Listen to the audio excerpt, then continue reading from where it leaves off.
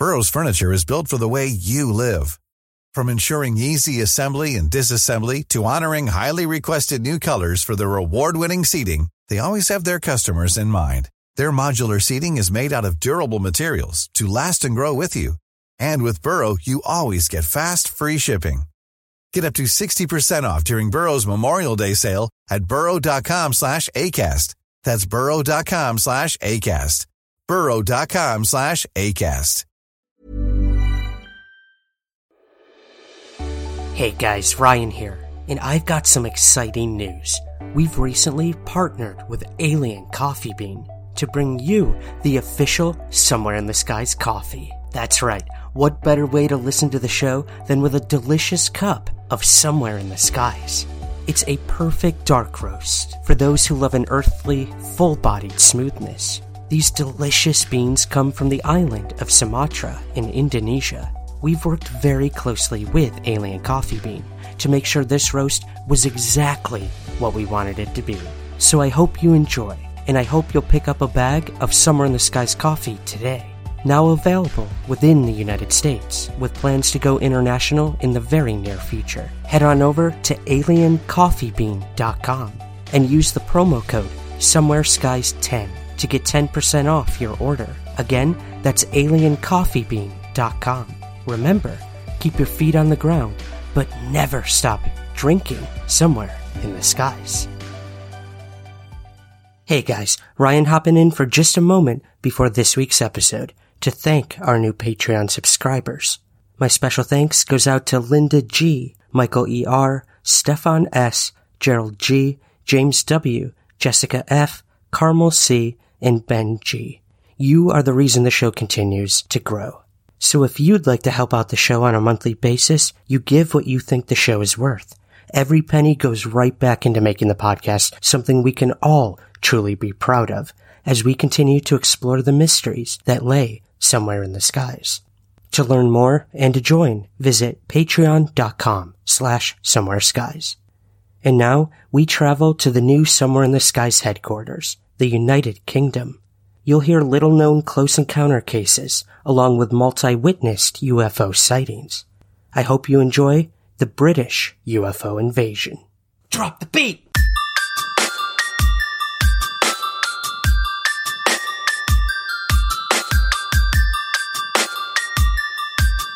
This is Somewhere in the Skies with Ryan Sprague.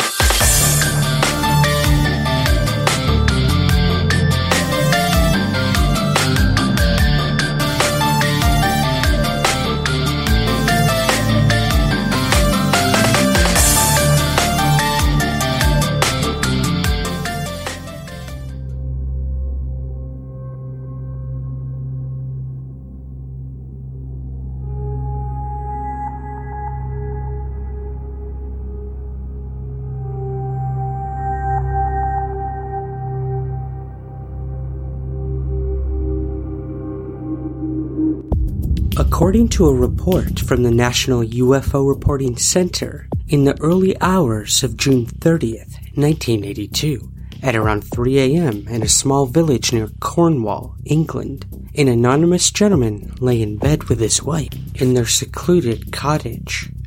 On this particular evening, the witness had awakened for no apparent reason, at least that he was initially aware of. Then, as he came to his senses, he noticed a light in the bedroom, similar to that of several candles burning. Realizing something was not right about the situation, he began to turn from lying on his side to his back so that he could view the part of the room where the light seemed to be coming from. When he did so, he was confronted with a sight that he simply wasn't expecting. There, right in the front of him at the foot of the bed, was a bizarre creature that he would later describe as being, quote, not of this world. This creature just stood there, motionless, and staring straight at him. Then, very slowly, the creature blinked its eyes, and then maintained its stare once more. Despite being shocked at what he was seeing, the witness recalled feeling a sense of calm and peace running through him. later elaborating that it was almost as if the creature was transmitting these feelings to him through some sort of telepathy. After a few moments, he sat up slightly where he lay, a barrage of thoughts rumbling through his mind in spite of the calmness that he felt. Was he still dreaming and not really seeing this creature at all? Was it some bizarre and unexplained trick of the light? And if it was real, who was this entity? Or what? Where did it come from? And why was it here? With these thoughts in mind, he reached to his arm and pinched himself several times, but the creature remained where it was, looking straight at him. The witness continued to watch this bizarre figure as it in turn looked back at him. Although there was no physical signs, it appeared very much to the witness as though the creature was smiling, and for the first time, he realized the light appeared to come from this strange entity, particularly from its face. After several moments, the witness quickly scanned each side of the room in case there was anything else in there with him. However, aside from himself, his still sleeping wife, and this mysterious entity, the room was empty. The witness turned his attention back to the creature, who remained at the foot of the bed. He would describe the entity as about 4 feet tall, having a slender body and gray skin. Its head was disproportionately large, and it had deep black eyes. At this point, the witness turned towards his wife, realizing that unless she saw the creature as well, nobody would believe this bizarre tale. He proceeded to try to gently wake her. She stirred slightly and mumbled something before turning over in an attempt to go back to sleep, but the witness persisted. His wife eventually began coming around. However, as she was waking, the witness noticed that the light was fading. When he turned around, the creature was gone. He checked his watch, and it was approaching 3:20 a.m. This bizarre stare-off of sorts had lasted just shy of 20 minutes, even though it only felt like moments. And with that, the incident of this staring creature was over and remains unexplained. According to an article titled Recent Contacts in Landing Reports by Brinsley Lepore Trench, in the July 1958 edition of Flying Saucer Review, James Cook had an encounter with a UFO and its occupants at around 2 a.m. on September 7, 1957. In Runcorn, Cheshire. It was an account that has been dismissed by many UFO researchers over the years, and perhaps with good reason, given the rather outlandish nature of it, as you'll soon find out. According to the report, Cook claimed to have received telepathic communication to leave his home and go to a particular hill in the town, which he duly did. Almost as soon as he arrived, he witnessed a large craft heading toward him, eventually hovering over a short distance from the ground, approximately 60 feet away from him. As he watched this hovering object, he noticed how it changed color, going from blue to white, then back to blue, then to a dark red. Suddenly, a set of stairs slid out from the side of the object, stretching to the ground. A voice then appeared in his mind, telling him to step onto the ramp and to enter the craft. He did so, with no sense of fear or trepidation, and stepped inside this otherworldly spaceship. He immediately noticed that the interior of the craft was lit up and glowing, as if the light was coming from the walls of the craft themselves. Before he could take in any further details, the voice appeared again and asked him to remove his clothes and slip into a strange plastic suit. And again, he complied with the instruction before moving on further inside the craft. He arrived in a room with around 20 humanoids inside, each around 6 feet tall and wearing the same blue uniform. The next thing he realized, the craft was moving, and they were traveling into outer space. He claimed to have been taken to their home planet, which he said was called Zomdeek, which he claimed had yellow vegetation instead of green, and was ruled by wise seniors. He was then returned to Earth after this journey, and was away for 45 hours in total. How credible we should take Cook's account is obviously open for debate. It is perhaps worth mentioning, however, though, that Cook would establish the Church of Aquarius shortly after this incident. From here, he would claim to receive telepathic messages from these alleged alien visitors. The foundation lasted around a decade before he simply vanished from the public eye. And thus came an end to the contactee story of James Cook. According to a report in Volume 6, Issue 5 of the Bufora Journal on May 15, 1973, in Sandown on the Isle of Wight, 7-year-old Faye was playing with a friend on the golf links when a sudden siren cut through the air. The pair listened for a moment before then following the sound in an attempt to locate where it was coming from and what it was. They eventually came to a swampy meadow. Once there, the sound stopped. The two children decided to cross over the brook using a footbridge and take a look at the other side. As they did so, however, a strange figure suddenly appeared from underneath it. Although things were happening quickly, it appeared to the children that this creature had a book in its hands, that it temporarily dropped into the water before retrieving it again. This strange and clumsy creature was approximately 7 feet tall and was wearing a yellow pointed hood that appeared to have wooden antennae on the sides. Faye would further recall that the creature had triangular markings for eyes, a brown square nose, and motionless lips. It also wore blue gloves that appeared to show only 3 fingers.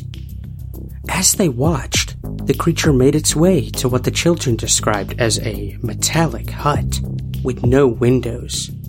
The creature went inside temporarily before returning, holding something that looked like a microphone in its hand. At this point, the two children were approximately 150 feet from the creature. They watched as it raised the apparent microphone to its mouth and asked if they were still there. It appeared to the two witnesses that the tone of the creature was friendly, and so they began forward towards it. They noticed that the creature appeared to be writing something in a large notebook, which it then showed to them. It said, quote, "Hello, I am all colors, Sam," end quote. The creature then spoke to them directly, although without the aid of the microphone and without moving its mouth. Although its speech was a little broken and unclear, the children could understand him.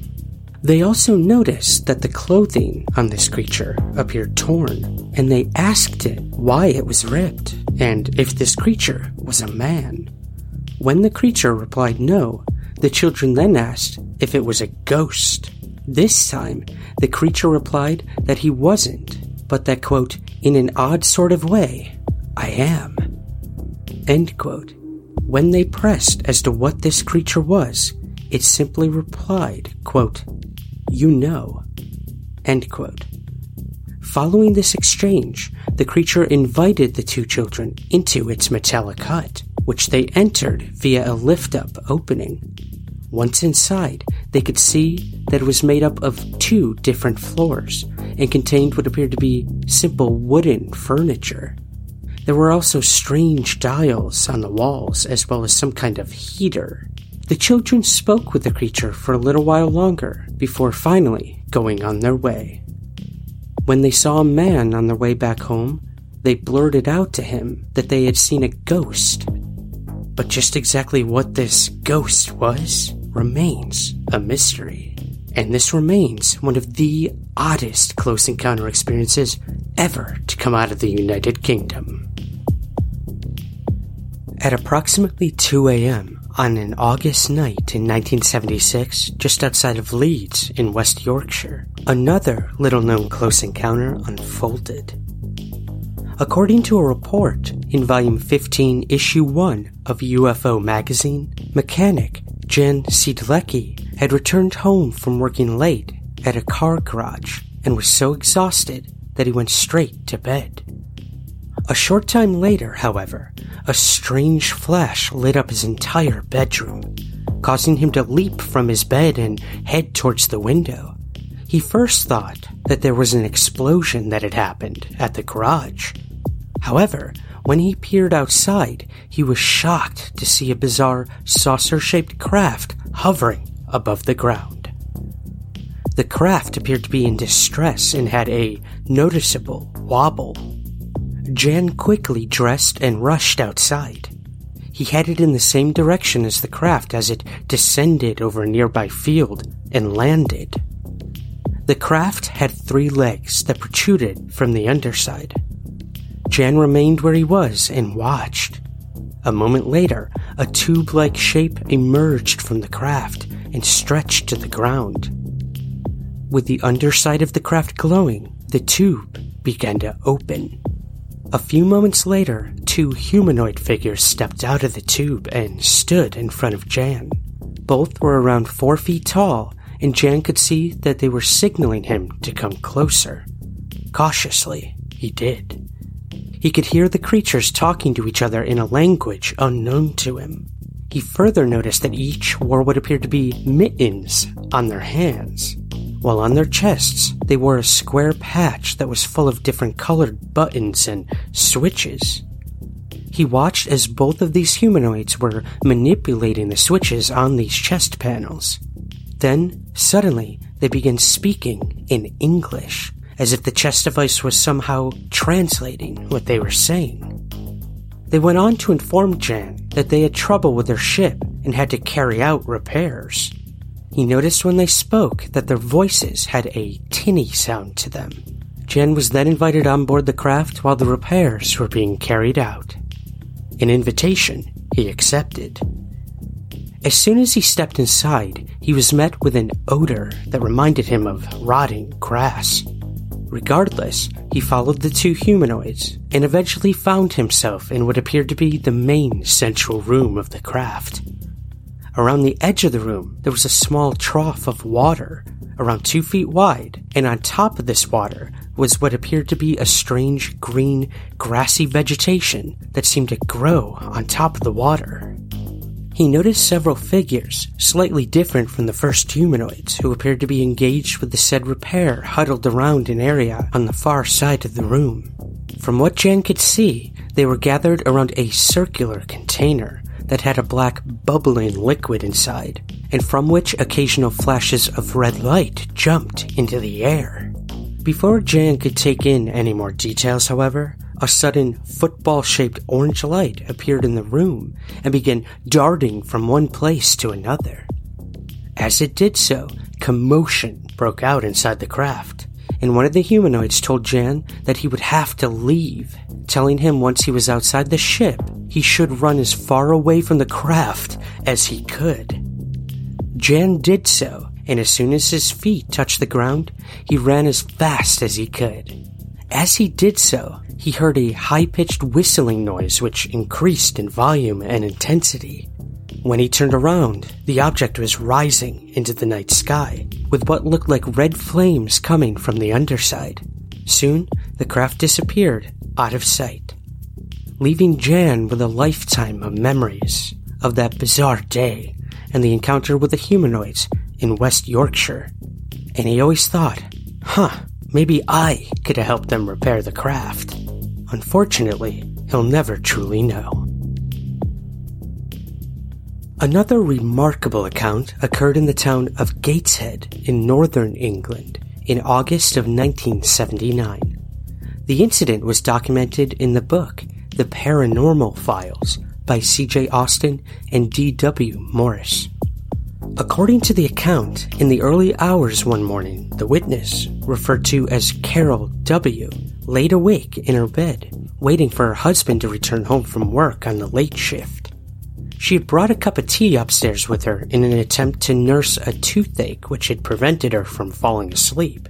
Suddenly, a strange and intense bright red light appeared through the bedroom curtains, causing her to immediately leave her bed and rush to the window to see what was causing this mysterious glow. When she looked outside, she saw a disc-shaped object hovering over the street, right outside of her home. This object sparkled with multicolored lights as it remained motionless a short distance above the rooftops. Then, without warning, it simply shot off into the sky and disappeared in a flash. Unsure of what exactly she had seen, Carol retreated from the window and returned to bed. Several moments later, however, an exact miniature replica of the otherworldly craft entered her room through the window, casting off several sparks from its exterior as it did so. It moved over her bed and hovered above it for several moments. When it did this, Carol began to feel a bizarre sensation throughout her body. The object then moved away from the bed and left the room through the open bedroom door at a considerable pace. This strange craft returned around 2 weeks later. This time, Carol's husband was at home, and she immediately called out to him. However, by the time he'd arrived, the object had disappeared back out the bedroom window. Carol was understandably shaken by the events, and left with such an anxious feeling that the next time her husband was working the late shift, she opted to stay at her mother's house. However, the events were about to take an even stranger turn. After retiring to bed on the night in question at her mother's house, Carol suddenly awoke at 4 a.m. She immediately noticed the strange miniature UFO hovering over her. Of even more concern, though, was the fact that she was unable to move. It was only after several moments that she realized there were also several small humanoids in the room. These small entities were around 2 feet tall, wore strange white suits, and had hair that appeared like doll's hair. Carol watched helplessly as they began approaching the bed, making strange clicking sounds as they moved. They proceeded to perform some kind of examination on her before retreating and disappearing.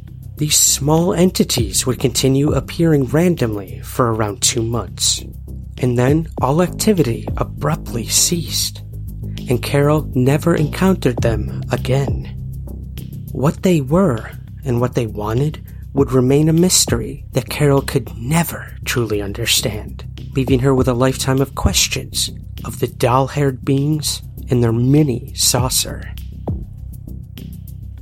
Of course, as intriguing as these close encounters with apparent humanoid aliens are, there are just as many sightings of strange lights and mysterious objects that are on record from the United Kingdom.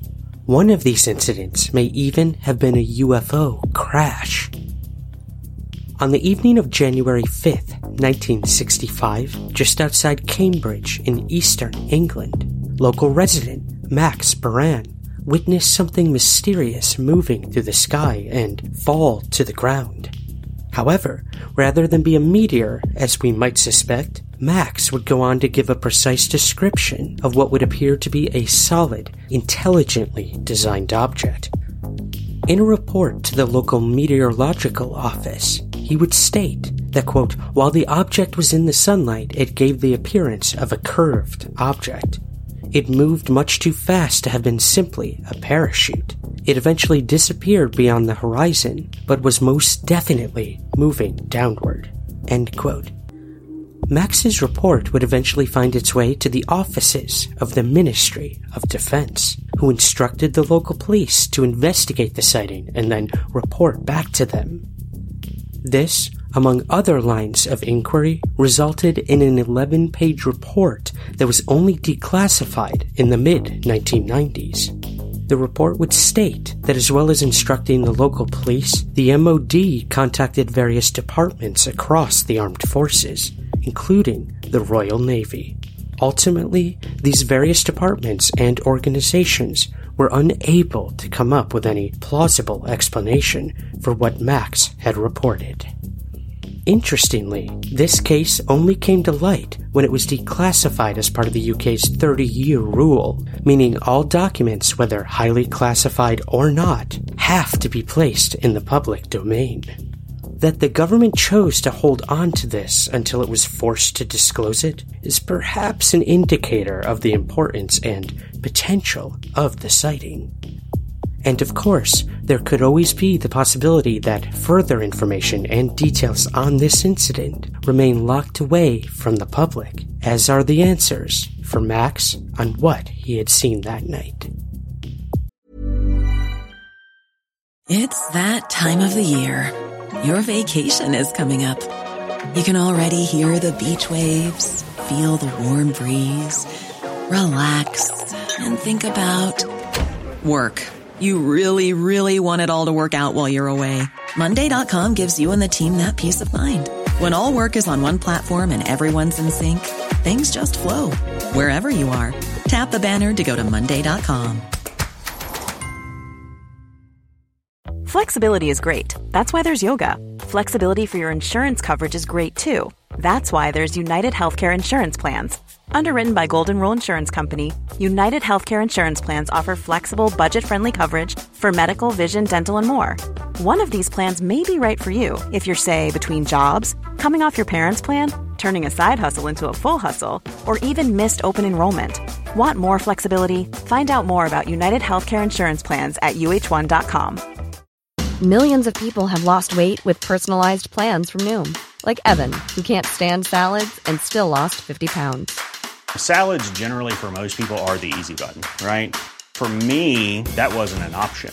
I never really was a salad guy. That's just not who I am. But Noom worked for me. Get your personalized plan today at Noom.com. Real Noom user compensated to provide their story. In 4 weeks, the typical Noom user can expect to lose 1 to 2 pounds per week. Individual results may vary. In 1986, several particularly intriguing sightings are on record. On the evening of June 15th, in Shardtown, in Somerset, at around 7 p.m., the 16-year-old witness was playing in the local school fields with friends when they noticed a ball of light moving incredibly fast above them. They all stopped what they were doing in order to watch this aerial display. They all agreed that they were not looking at a satellite, nor was it any type of conventional aircraft. They would recall that it was around 4 to 5 times brighter than the brightest star, and was approximately 5 to 7 miles above them. They were all shocked at what they were seeing, and one of the group even ran back home because they were terrified. The remaining friends remembered they had a rabbiting light with them, and so proceeded to flash it at the object repeatedly. As a side note, guys, as we've learned from Rob Christofferson of the Our Strange Skies podcast, do not shine flashlights at UFOs. The light was at first unresponsive. It did, though, come to a sudden halt in the sky around 30 minutes after they'd first noticed it. The group of friends continued to watch it, amazed when a second light shot out of the end of it and began to move around at tremendous speeds. Then another light shot out of the glowing object, then a third, and a fourth, until eventually they had lost count as to how many lights had been shot out of this object, guessing it was anywhere from 30 to 50 in total. These emerging lights were no brighter than the stars in the sky, but they didn't flicker as the stars did, and so they were easy for the group to pick them out. What's more, they moved across the sky at various speeds. After several minutes, these secondary lights began returning to the initial glowing object, one by one, until they had all disappeared, leaving the single, larger light hovering for several more moments before simply fading away. With that, the group left the field and returned to their respective homes. Although they had no idea about what they had seen, they knew it was something very much out of the ordinary. However, the following evening, the main witness would find themselves once more looking at a true aerial anomaly. This time, the witness was outside their home, and the events from the previous evening were still very much in their mind. As such, they were staring at the sky in case they witnessed anything further to suggest this was the same object. To their disbelief, they did see something else. A large, round sphere that appeared to be an upturned hot air balloon of some sort. There were multiple colored flashing lights around the exterior of this object. Realizing the object was likely not a conventional aircraft or a hot air balloon, the witness ran back inside the house to grab the binoculars and tell their father to come outside to see it as well. When they viewed the object through the binoculars, they realized that it was indeed something truly strange and definitely a solid object. Although they couldn't see exactly what the shape was, there appeared to be panels in between the lights. The object remained in sight for around 10 minutes. Interestingly, only hours before the first sighting the group had in the field, at around 12:30 p.m. in Oxford, a similar sighting of a sphere-shaped object was reported. According to the report, the witness was on their way to London and was stuck in traffic on Oxford High Street.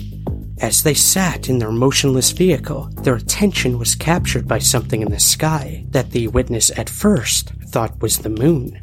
However, they quickly realized it wasn't the moon they were looking at all, but some kind of white-colored sphere. It remained in sight for around 20 seconds, then accelerated away and disappeared into the distance. According to the files of the Cornwall UFO Research Group, at around 10 p.m. on August 9, 2004, in St. Agnes Beacon, a couple were driving towards the beach when they noticed what they believed were the headlights of an approaching car. The witness's automatic reaction was to dip his own headlights. However, when he did so, he realized there was no oncoming vehicle. At the same time, the witness's wife saw a round glowing light about 350 feet away and around 170 feet in the air. They continued in the direction they were going, the object eventually passing directly over the top of them. As it did so, they could make out an inverted red-orange triangle just below the clouds. It was visible for no more than 2 seconds before disappearing once more. Several months later, at around 1 a.m. on October 17, in Cheshire, a Liverpool resident, Paul Reason, was driving home with his wife after visiting friends for the evening. Their vehicle was the only one on the road. Suddenly, to their left, a bizarre vapor appeared, as if it was a suddenly appearing fog. However, unlike a normal fog, this misty substance remained in front of their car, appearing to travel at the exact same speed. The thought that some kind of vortex was forming right in front of them shot through Paul's mind, and he told his wife to slow the car down so that they didn't drive into the strange mist. He could see something spinning within the mist, as well as strange blue flashes. Then, the mist transferred itself to the top of their car, the entire interior of the vehicle being lit up in blue. They continued driving, eventually turning down another road. The mist temporarily returned to the side of their vehicle before shooting off into the air. At this point, Paul opened the passenger window and peeked outside, looking directly up towards the glow. From this vantage point, he could see 2 rings that was lit up in blue inside smaller plasma-like teardrop shapes, chained together, spinning, and individually wobbling. The object remained with the vehicle until they reached the motorway, and then it finally disappeared. Although the witness reported the incident to several UFO organizations, as well as NASA, the incident was never truly explained. Just before 9 p.m. on March 12, 2007, in the town of Swindon in southwest England, a 17-year-old Chris Moran spotted an unusual object overhead. According to a report, which received coverage on several local media platforms, the witness was walking near open ground when he noticed something out of the corner of his eye. He turned and noticed an oval-shaped object that was quite bright and was simply hanging in the sky. It was only visible for a matter of seconds before it zoomed off into the distance. Chris turned to the friends he was with and asked if they too had seen it. However, much to his dismay, they claimed they hadn't.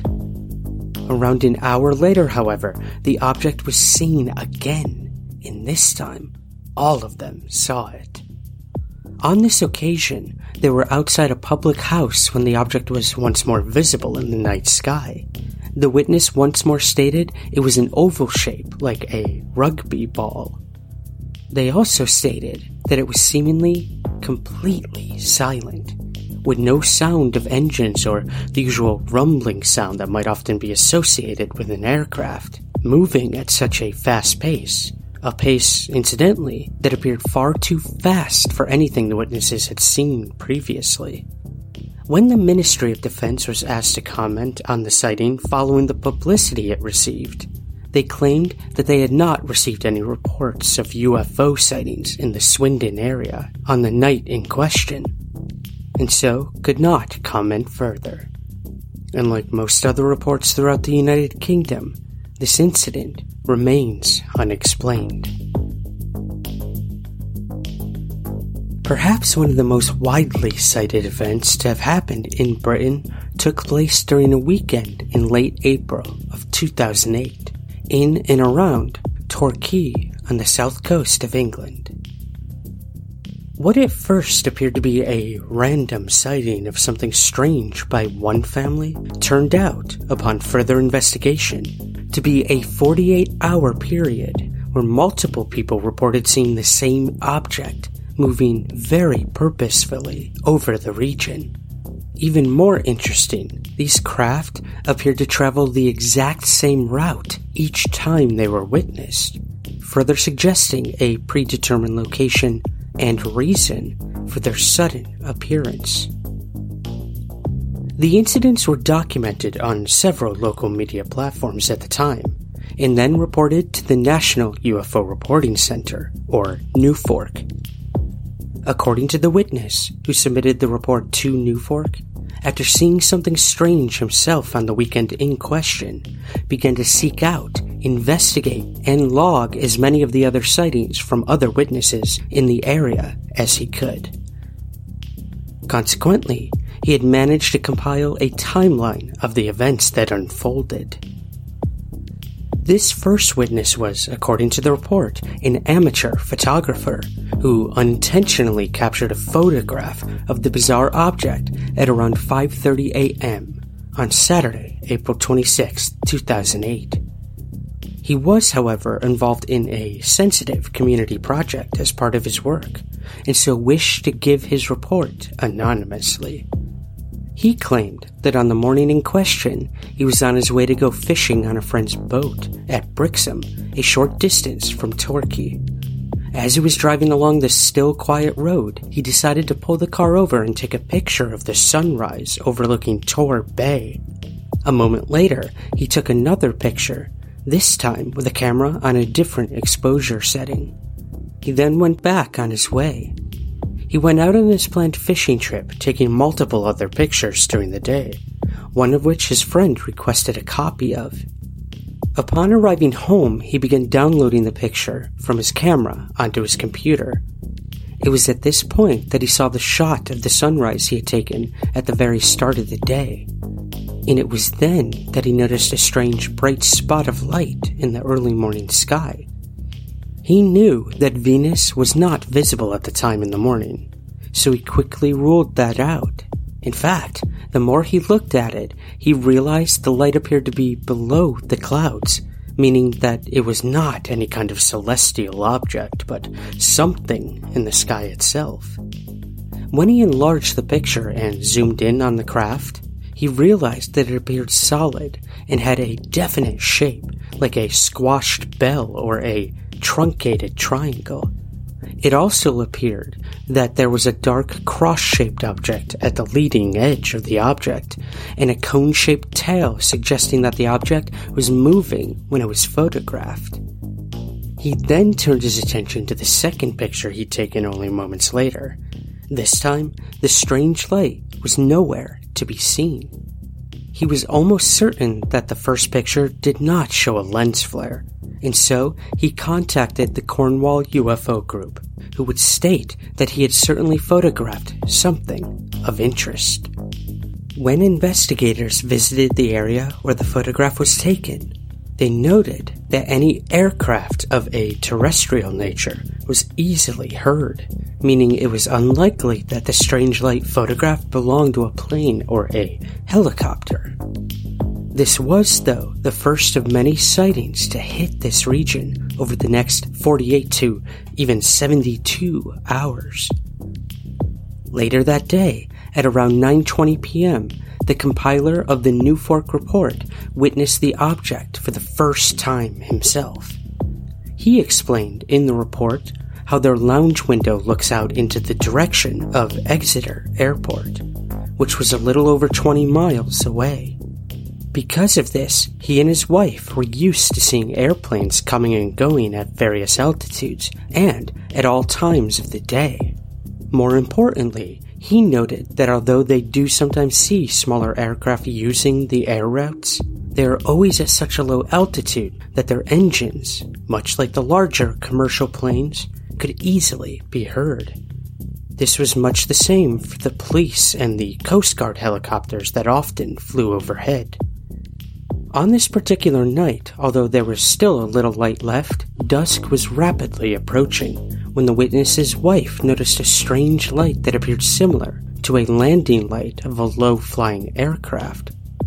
Although the witness noted there was something decidedly different about it, they continued to watch the object as it approached them at a relatively steady pace. The light remained a bright white color, although the witness noticed a fleck of red as it moved. He also noted the light appeared to be a solid object, possibly of diamond-shaped dimensions, and that it remained completely silent and contained no navigation lights. The object soon passed over the house, causing the pair to run to the other side of the property and view it from the backyard. It continued to move away from them, eventually disappearing behind the trees. Although he wasn't immediately aware of it, the witness's son also witnessed the object from his room. It was as they were discussing what they had seen when the witness's wife claimed that she could see another light heading in their direction. When they all looked at this second approaching light, they could see it was almost identical to the first one, although it appeared slightly redder. It was heading toward them at the same speed as the first light, and eventually it also disappeared over the trees. Incidentally, the witness would later contact Exeter Airport to see if there were any landings scheduled during the time of their sightings. There were none. And when an airplane did fly by over the house around 30 minutes later, they could all clearly see its shape, the lights of the cockpit, and could hear its engines. In short, whatever they had seen previously was not a conventional aircraft from the airport. Around 10 minutes later, at 9:30 p.m., another family witnessed what was likely to have been the very same objects. From their home, around 3 states away from the witness's house, the Webley family's encounter appears to offer corroboration of the main witness's sighting. According to their version of events, Mr. Webley was in his back garden burning rubbish when he noticed a strange glowing object heading in his direction at a steady but considerable pace. He immediately called to the rest of the family, who rushed into the backyard and witnessed the object also. They would later estimate that it was at an altitude of between 500 to 600 feet and had an orange-red glow to it. They reported that it stopped momentarily and hovered a short distance away before heading off into the distance and out of sight. Then, 2 or 3 minutes later, a second object, almost identical to the first, appeared and followed the exact same course. It too came to a stop for several moments, and then it too went on its way, disappearing into the night sky. The main witness would also discover another family who also wished to remain anonymous, who had a further sighting of what would appear to be the strange object in question. On the same night, at around 9 p.m., the witness claimed to have seen a bizarre-looking red object moving in the sky before coming to a brief stop. Several moments later, it shot off toward the Dartmouth area. Around an hour later, the witness's husband saw a very similar red light hovering in the night sky. It didn't make a sound and appeared to have come from the same direction as the object witnessed by his wife.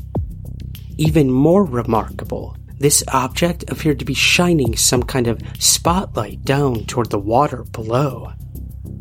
After several moments, the light went out and the object headed off into the distance, eventually disappearing from sight. Despite the fact that it didn't make a noise, and that there didn't appear to be any kind of navigation lights, the witness simply put it down to being a police or rescue helicopter.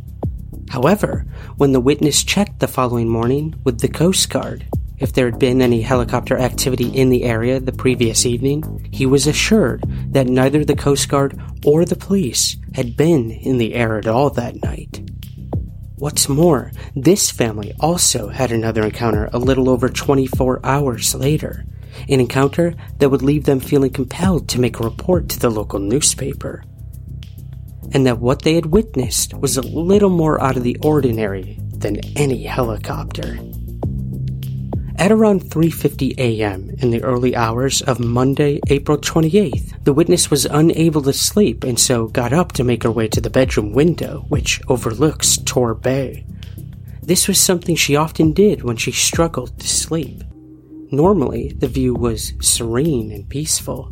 However, on this occasion, the witness was immediately drawn to a strange white object that appeared to be moving in wide circles, and was doing so at a significant rate of speed. She immediately called to her husband, waking him and urging him to come to the window. By the time he arrived, the object appeared to have moved a considerable distance out over the sea, still moving in the same purposeful circles. They would later describe the object as white with an apparent cone-shaped tail. They watched for several more moments before it suddenly shot off into the distance, seemingly in the direction of Dartmouth. As it moved, it appeared to take on the shape of a truncated triangle. The couple were uncertain of what the object was, but were sure that it wasn't a helicopter or small aircraft. Just what was witnessed by multiple people during that 72-hour period remains unknown, almost a decade and a half later. It appears that what the witnesses saw during their respective sightings were all of the same object. And what's more, this object, rather than being taken by the wind and drifting aimlessly, were under some kind of intelligent control, and had a predetermined route to follow and destination to arrive at. Was that intelligence human? Perhaps testing an experimental aircraft? It is certainly a possibility. Or, given how the details of the sighting resonate with so many others around the world and across the decades, it is more likely that this intelligence could also be something non-human. While there hasn't been a repeat of that spring weekend in question, UFO sightings in and around the south coast of England continue to happen regularly, even today. There is a plethora of UFO incidents that could be, even in the internet age, in danger of falling through the cracks of time. And while we should perhaps treat some of these incidents more seriously than others, all of them are important to collect while we continue our search for just what lies behind the UFO and entity phenomena. We should also keep in mind that these sightings and encounters continue today. And while we might be closer, albeit minimally, to some form of disclosure from the government, what intelligence, if any, lies behind these UFOs remains almost as much of a mystery now as it did at the start of the modern UFO era. But only by preserving these stories throughout the United Kingdom, and ostensibly the world, can we begin to have a conversation about just exactly what extraordinary things may truly be out there, somewhere in our skies and beyond.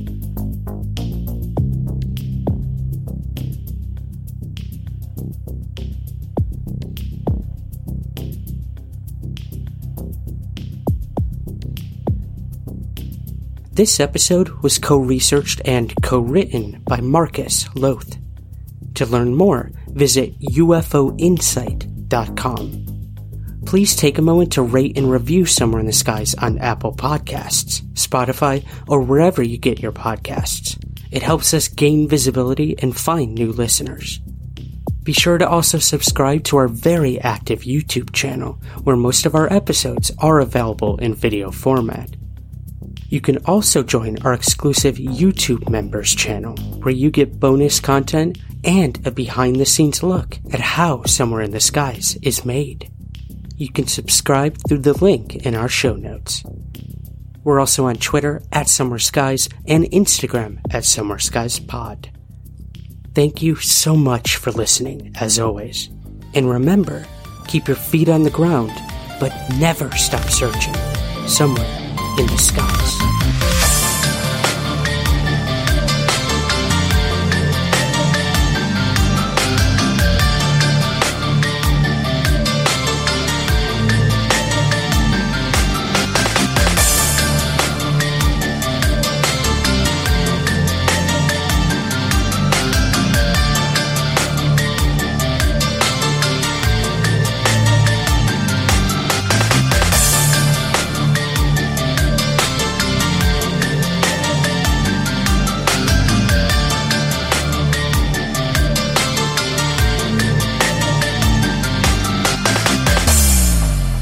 Somewhere in the Skies is produced by Third Kind Productions in association with the Entertainment One Podcast Network. Even when we're on a budget, we still deserve nice things. Quince is a place to scoop up stunning high-end goods for 50 to 80% less than similar brands. They have buttery soft cashmere sweaters starting at $50, luxurious Italian leather bags, and so much more. Plus, Quince only works with factories that use safe, ethical, and responsible manufacturing. Get the high-end goods you'll love without the high price tag with Quince. Go to quince.com/style for free shipping and 365-day returns. Planning for your next trip? Elevate your travel style with Quince. Quince has all the jet-setting essentials you'll want for your next getaway, like European linen, premium luggage options, buttery soft Italian leather bags, and so much more. And is all priced at 50 to 80% less than similar brands. Plus, Quince only works with factories that use safe and ethical manufacturing practices. Pack your bags with high-quality essentials you'll be wearing for vacations to come with Quince. Go to quince.com/pack for free shipping and 365-day returns.